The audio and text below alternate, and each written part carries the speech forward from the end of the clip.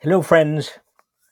When I was a young teenager, near the middle of the last century, I asked the high school librarian if I could read J.D. Salinger's The Catcher in the Rye.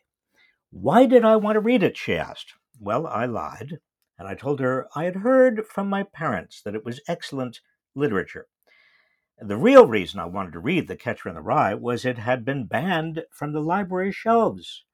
I knew the librarian kept one copy behind her desk, and I was determined to get it. She reluctantly handed it to me. I read it voraciously. There's no better way to get a teenager to read a book than to ban it.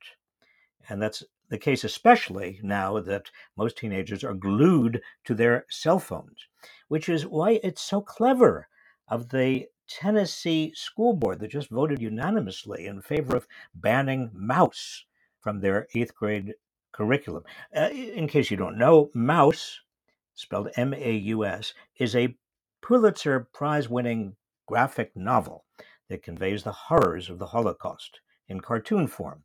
The board justified its decision by citing objectionable language and nudity.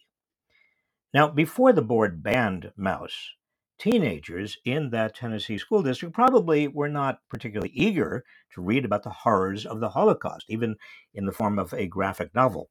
But now that Mouse has been banned for objectionable language and nudity, I bet they're wildly trading whatever threadbare copies they can get their hands on. Way to go, Tennessee School Board. Get teenagers excited to read about the Holocaust. Even that Tennessee School Board was outdone by the Matanuska Sustinka.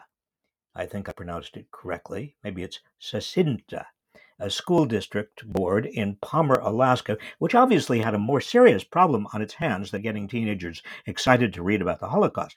The board couldn't even get them to read the great novels of American literature. So what did the board do?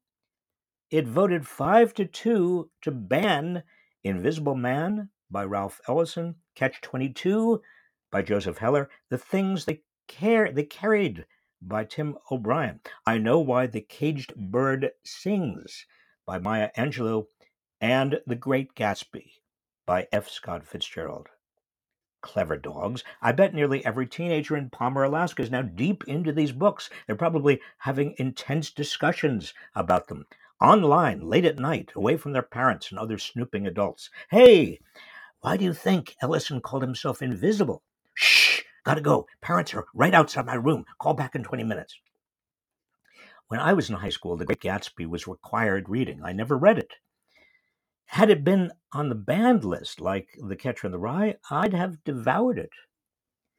Beginning last fall, at least 16 school districts and a half dozen states have called for the withdrawal from school libraries of Out of Darkness, a young adult novel about a love affair between two teenagers, a Mexican-American girl and black boy, set against the backdrop of the 1937 natural gas explosion at a New London, Texas area that claimed nearly 300 lives. The book received favorable reviews and literary awards galore, but before the tussle, probably only a handful of teenagers had read it. Now it's hot. Talk about clever marketing. Why aren't my books banned? Damn it. A group called No Left Turn is obviously in on the ruse. Take a look at their website of books used to spread radical and racist ideologies to students, which I'm including here on this page. You can bet young teenagers are already lining up to read them.